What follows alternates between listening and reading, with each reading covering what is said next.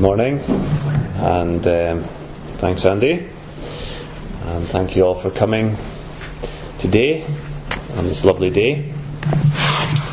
We're going to turn to Matthew chapter 19 Matthew chapter 19 as we continue our studies in this gospel.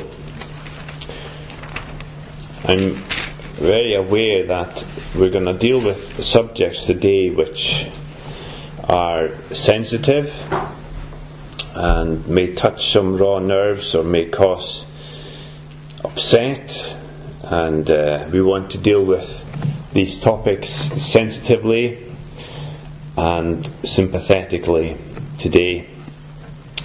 But first and foremost, we want to deal with them scripturally. And we sang together in this lovely hymn, "All people that on earth do dwell." We sang this: "For why the Lord our God is good, His mercy is forever sure, His truth at all times firmly stood, and shall from age to age endure." His truth at all times firmly stood, and shall from age to age endure. It's important today, at times where there is a steady shift away from the truths of the Scripture, and that we come back to what the Scripture teaches on all things. When I was a boy, like Andrew's age, I'm being a bit nostalgic today, but when I was, my father used to have a boat, a small boat down at the marina in Tórshavn in the Faroe Islands where I grew up, and we would go out fishing from time to time. So where do you go to fish when you've got an open sea? You don't just go anywhere and throw down the line. And you would have these spots, and they would be secrets that had been passed on from generation to generation, and you didn't tell anyone this. And so you went to those places to fish because you knew where to catch. But this was in the days before there was GPS or anything like that. So you went out and you would have two coordinates that would tell you where to go. And so I remember in particular there was a favourite place of ours. It was about an hour's sail to go to this place, and we would get roughly to the point where we were, and we would look sort of northwest. And it was when the chimney of the hospital was aligned with the northernmost point on this little island. That was one coordinate. And then we would look northeast, and it was when this point of land was aligned with this other point of land further south, and all these places had names and you knew what they were. You knew that when you were aligned with these two coordinates, you were at the right point. And we had this very simple echo sounder in the boat, and you would see at this particular point when you got near that there was a point in the seabed which would come up, and it's on that slope of that point in the seabed that you would catch the cod. And so you would throw down the line and you would start catching cod, and for about 10-15 minutes, and you would realise that it was sort of drying up, you weren't catching so much. And you looked up and you realised that you'd been drifting because of the constant tide in the water, the constant current, and you were drifting. The engine was off, but the boat wasn't standing still, you were drifting. And so you had to look up again to your points, to your coordinates, these fixed points, and you had to go and sail back to the spot. It's important to have these coordinates, these reference points in our lives, and we have to constantly adjust ourselves. And I'm going to propose to you that the reference points for us to use in our lives, not just when it comes to salvation and when it comes to church, but when it comes to my personal life, when it comes to my marriage, and that's what we're going to deal with today, we need firm reference points. And the scripture is that reference point. So let's turn to Matthew chapter 19, and we'll read from verse 1. Now, when Jesus had finished these sayings, he went away from Galilee and entered the region of Judea beyond the Jordan. And large crowds followed him, and he healed them there. And Pharisees came up to him and tested him by asking, "Is it lawful to divorce one's wife for any cause?" He answered, "Have you not read that he who created them from the beginning made them male and female, and said, Therefore a man shall leave his father and his mother, and hold fast to his wife, and the two shall become one flesh. So they are no longer two, but one flesh. What therefore God has joined together, let not man separate." They said to him, "Why then did Moses command one to give a certificate of divorce and send her away?" He said to them, "Because of your hardness of heart. Moses allowed you to divorce your wives, but from the beginning it was not so. And I say to you, whoever divorces his wife except for sexual immorality and marries another commits adultery." The disciples said to him, "If such is the case of a man with his wife, it is better not to marry." But he said to them, "Not everyone can receive this saying, but only those to whom it is given. For there are eunuchs who have been so from birth, and there are eunuchs who have been made eunuchs by men, and there are eunuchs who have made themselves eunuchs for the sake of the kingdom of heaven. Let the one who is able to receive this, receive it." Then children were brought to him that he might lay his hands on them and pray. The disciples rebuked the people, but Jesus said, "Let the little children come to me, and do not hinder them, for to such belongs the kingdom of heaven." And he laid his hands on them and went away. Now, the Lord Jesus has been ministering up in the north of Palestine, Israel, and he's now heading south to the region of Judea, and the course is set for Jerusalem, where he would eventually be crucified. And as he goes, large crowds gather, and he heals them. He heals the people. And as these crowds gather, some Pharisees come up to him. The Pharisees, they saw themselves as experts of the law of Moses, and they loved to delve into the minutiae into the finer details of the law of Moses. And sometimes they were looking for loopholes, and sometimes they were looking for, you would say, molehills to make mountains of, small details that they would make into big principles. And now they approach the Lord Jesus, not so much to hear his truth being expounded, but they came to test the Lord Jesus. They tried to trip him up. And as we'll see, as we continue in Matthew, we'll see an escalation of opposition to the Lord Jesus, and what he said and what he did and who he was. And here we have them. They're not coming with a friendly motive to learn the truth, but they come to test him and to trip him up. So they have a question about marriage, and specifically a question about divorce. And they ask this question: is it lawful for a man to divorce one's wife for any or every reason?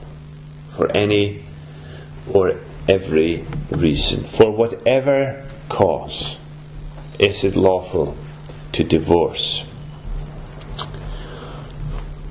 And is in the response of the Lord Jesus, He speaks first about God's original design for marriage. In verses 4 to 6, God, the institution of marriage. But the Pharisees, they press the point and they probe further about this specific question they had. And the Lord Jesus goes on to speak about a concession in the Word of God for marriage. So we're going to think about these two. The institution of marriage, God's design, and then the concession given for marriage. It's an important point, it's an important subject, and it's important to see what the Word of God has to say on this. And as the Lord Jesus responds to them, He says, have you not read? Have you not read? And He goes on to quote from Genesis chapter 1 and Genesis chapter 2.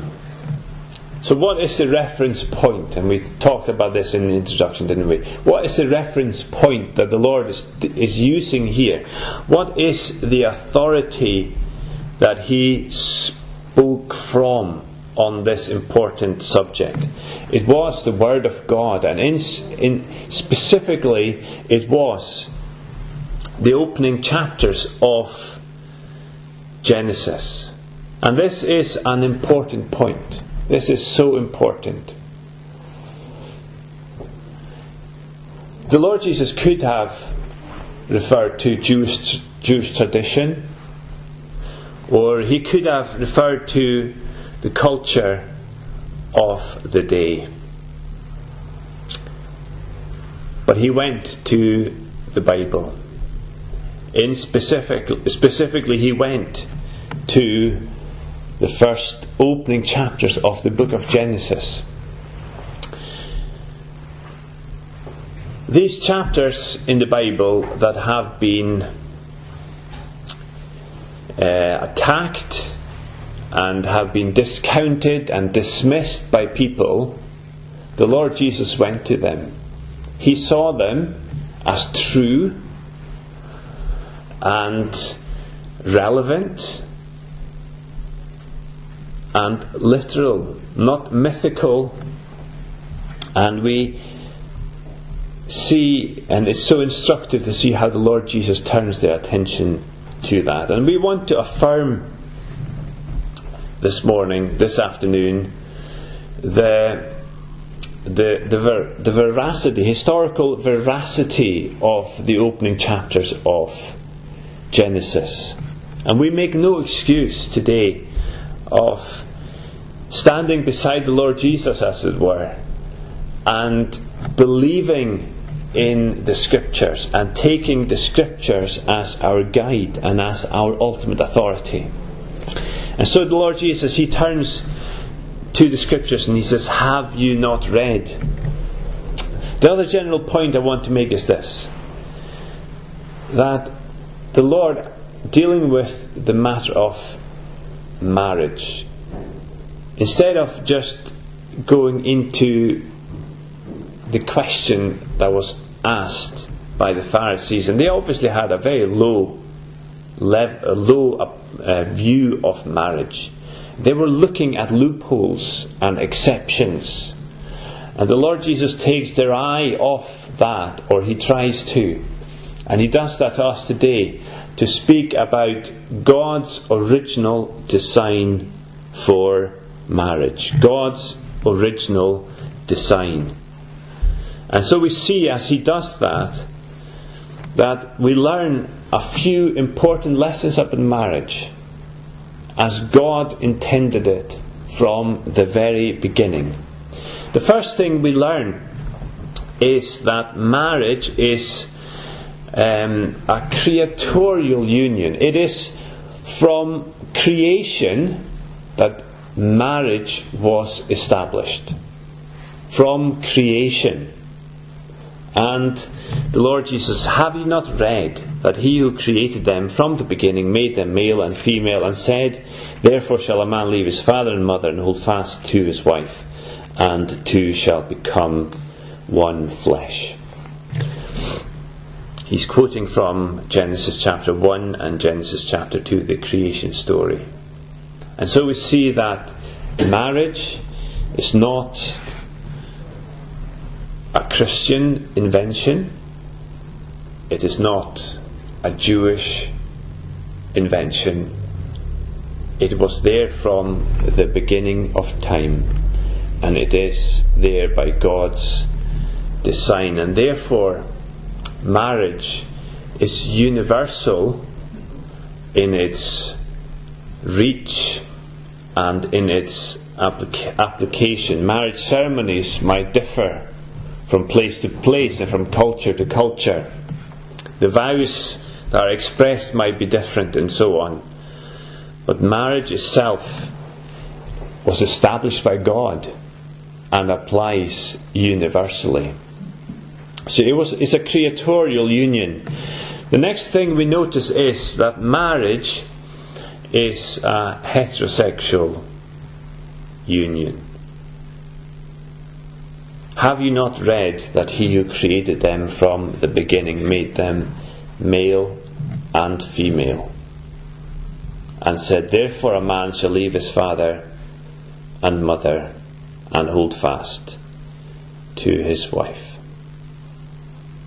It's very important that we make this point today. I'm well aware that if I was a celebrity, and I'm certainly not, I would be receiving hate mail and would be cancelled for saying what I'm saying today. But it needs to be said. And the Lord Jesus, he turns to Genesis chapter 1. Perhaps we could turn to Genesis chapter 1 briefly this morning, this afternoon. Genesis chapter 1, verse 27 says there, so God created man in his own image. I want you to know that this was not said by any of his creation, any of the other creations that God had made. But when it came to mankind, it says this, so God created man in his own image. In the image of God he created him. Male and female he created him. And God blessed them. And God said to them, be fruitful and multiply and fill the earth and subdue it, and have dominion over the fish of the sea and over the birds of the heavens and over every living thing that moves on the earth. It's important that we realize today that we are made in the image of God. You know, we preach from this platform the gospel, and we make much of the sinfulness of man and the fall of man in Genesis chapter 3. And man's worthlessness because of sin. And that's true, and we're right to do that. But we must not skip over Genesis 1 either, because there we see the worth of man. We are created in the image of God, and therefore you are precious in God's sight because you are an image bearer of God. We haven't got time to elaborate on what that means or further, but we were made in a special way. as relational beings, as creative beings. And God made them male and female. I don't want to get too sidetracked here, but this is something that has come under severe attack. That we are made female, male or female. But it's scriptural and it is scientific. Recently in the BBC Question Time, a man called Professor Robert Winston, a medical doctor, scientist and presenter, he's Lord Winston of Hammersmith, in fact. He said this: "I will say this categorically, that you cannot change your sex. Your sex is actually there in every single cell in the body. You have chromosomal sex, you have genetic sex, you have hormonal sex, you have all sorts of psychological brain sex. They are all different." They are different because that's how we were made. He got an angry response. But that is scientific. But importantly, it's also scriptural. Sadly, we are seeing laws being changed that erodes these truths. Last Thursday,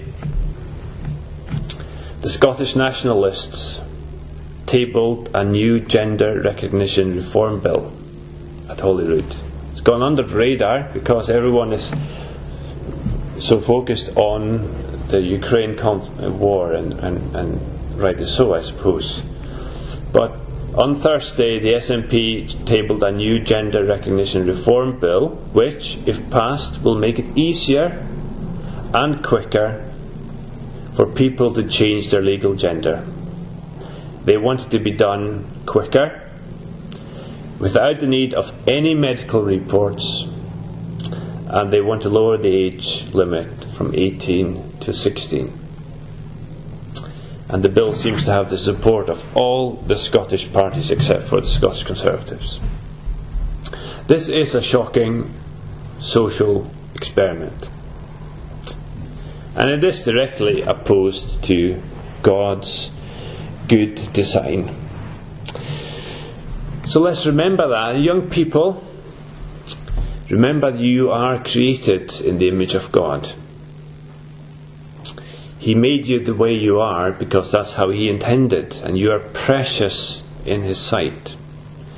Don't let the shifting and the destabling currents of modern culture, which have no base in Scripture or in science, draw you away from the stability that the Word of God provides.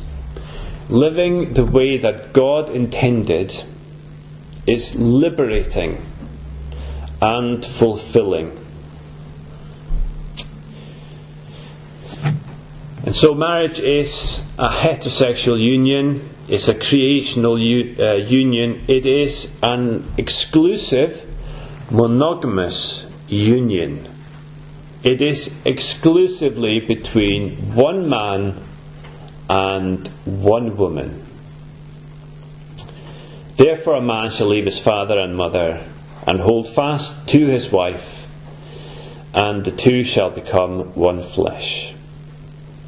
God desires fidelity in marriage, marital faithfulness. There is no room for others in this relationship. It is exclusively between one man and one woman. The principle of Scripture is clear when it comes to this. Chastity before marriage, fidelity in marriage. Chastity, abstinence, that means before marriage, fidelity in marriage.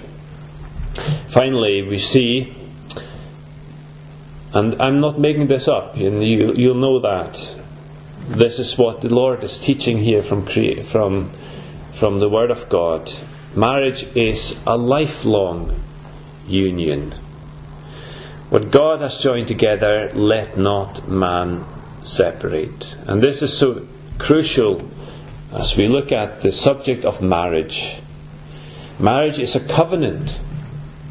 It's not just a convenient arrangement that you can pull out of if you don't feel in love anymore or whatever. On the wedding day, vows are exchanged to take as husband or as wife, for better, for worse, for richer, for poorer, in sickness and in health, to love and to cherish, till death us do part. And in taking these vows, the couple enter into a covenant, a lifelong covenant, the lifelong covenant of marriage. It is not based on romantic love, which is fickle, but it is a commitment of the will, first and foremost. And so when things become hard and difficult, you remember your vows. So when an old school friend appears on the scene who is more handsome or more caring or more interesting to be with,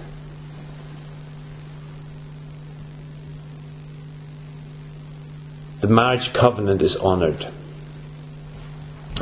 Or if your husband has an accident and he becomes a quadriplegic, spends the rest of his life in a wheelchair, can no longer provide financially or perform physically, the covenant still stands.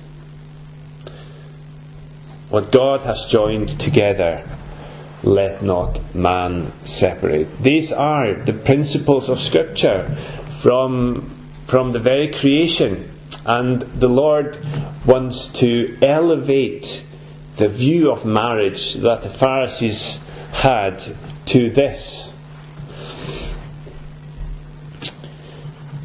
But the Pharisees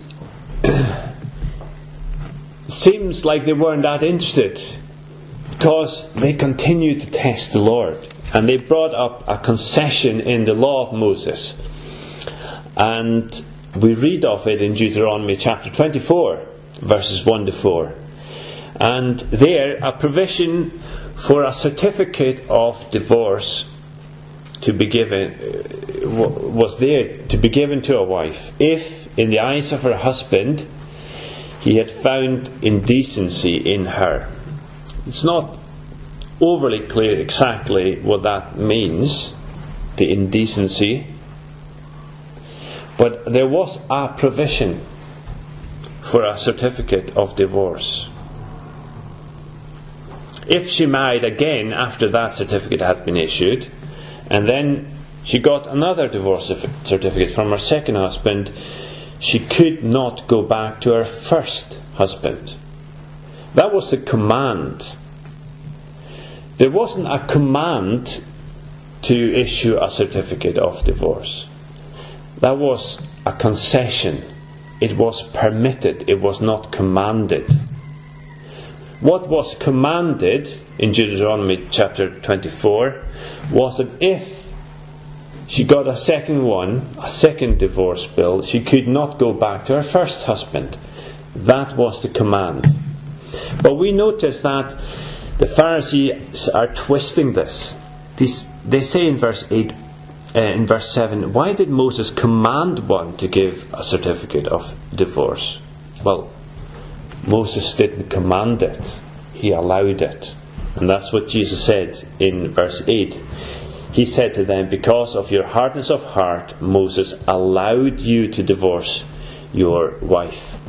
J.B. Phillips puts it in his translation like this: it was because you knew so little of the meaning of love that Moses allowed you to divorce your wives, but that was not the original principle. In fact, If we come to the last book of the Bible in the Old Testament, the book of Malachi, chapter 2 and verse 16, there we read these words: God hates divorce. That's a strong statement. But He allowed for it in the law.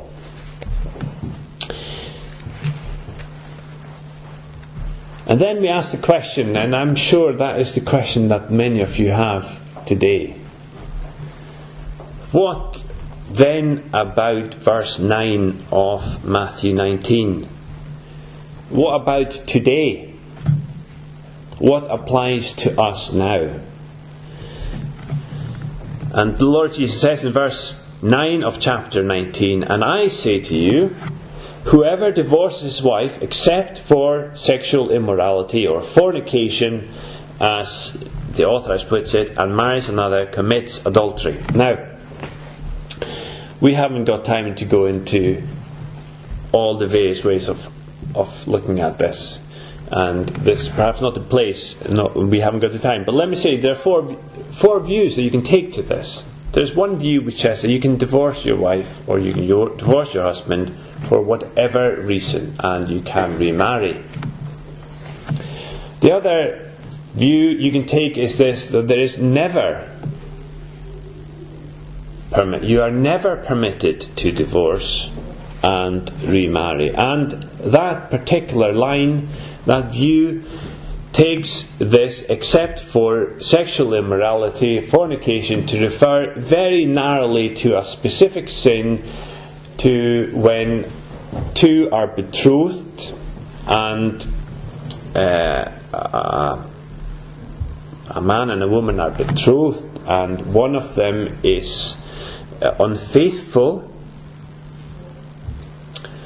that the marriage should not go ahead. But once married, you are never allowed to divorce, is that view. Now, I don't take that view. What I believe and what I think is the meaning of verse 9 is what I think is the natural interpretation, which is that when one party is guilty of sexual morality, the husband or the wife, then a divorce is permitted. It's not commanded. It's not what God intended. It is permitted. The sexual immorality in this instance can be adultery, but it's not limited to adultery. It could be other sexual immorality. And in these instances, the innocent party is free to divorce and to remarry. But I want to emphasize that it is an option, not the command. And I want you just to go back to chapter 18. We don't need to turn to just now, but we dealt with chapter 18, and you remember that if someone sins against you, what should we do? We should seek forgiveness and restoration. Forgiveness and reconciliation. And this surely applies to marriage as well. When one party sins, even if it is sexual immorality, there should be grace and forgiveness offered. But what if the guilty spouse continues to sleep with others and has no desire to change? For example, the innocent party is not bound. I believe that this is what the Lord was meaning in Matthew 19 and verse 9. If you would like to speak to me about this, feel free to talk to, and I'm very happy to speak after this meeting about it. We're going to have to leave it there. and finish. And as we finish, we come to the very last few verses in the passage, and we speak about the children being brought to the Lord Jesus. And having spoken with great wisdom and clarity about marriage, we see here the Lord's heart for the children. The disciples, they frowned as the children were brought to the Lord Jesus, and they rebuked the people. But the Lord said, "Let the little children come to me, and do not hinder them, for to such belongs the kingdom of heaven." And he laid his hands on them and went away. Here the Lord Jesus welcomed the children. He says, for to such belong the kingdom of heaven. The emphasis here is on the child's humility and its simple faith. And it is to those who have humility and have simple faith in the Lord Jesus that the kingdom of God belongs. And as we finish, I just want to ask you, have you got the simple faith, the faith of a child, just to cling on? Have you put your faith in the Lord Jesus, who died for you? Let's pray. Father, we thank you for your word. We thank you that we can trust in your word, and that it can be our guide and our authority in life. And Father, we do pray that you will give us the humility and sympathy for others, and to use your word wisely, but Father, to bow under the authority of it in every aspect of our lives. Help us, Father, to put our trust in you. And Father, we pray that if there's anyone here who's never put their faith and trust in you, that they might do so today in childlike faith. Father, we come before you and we thank you for this time. In Jesus' name, amen.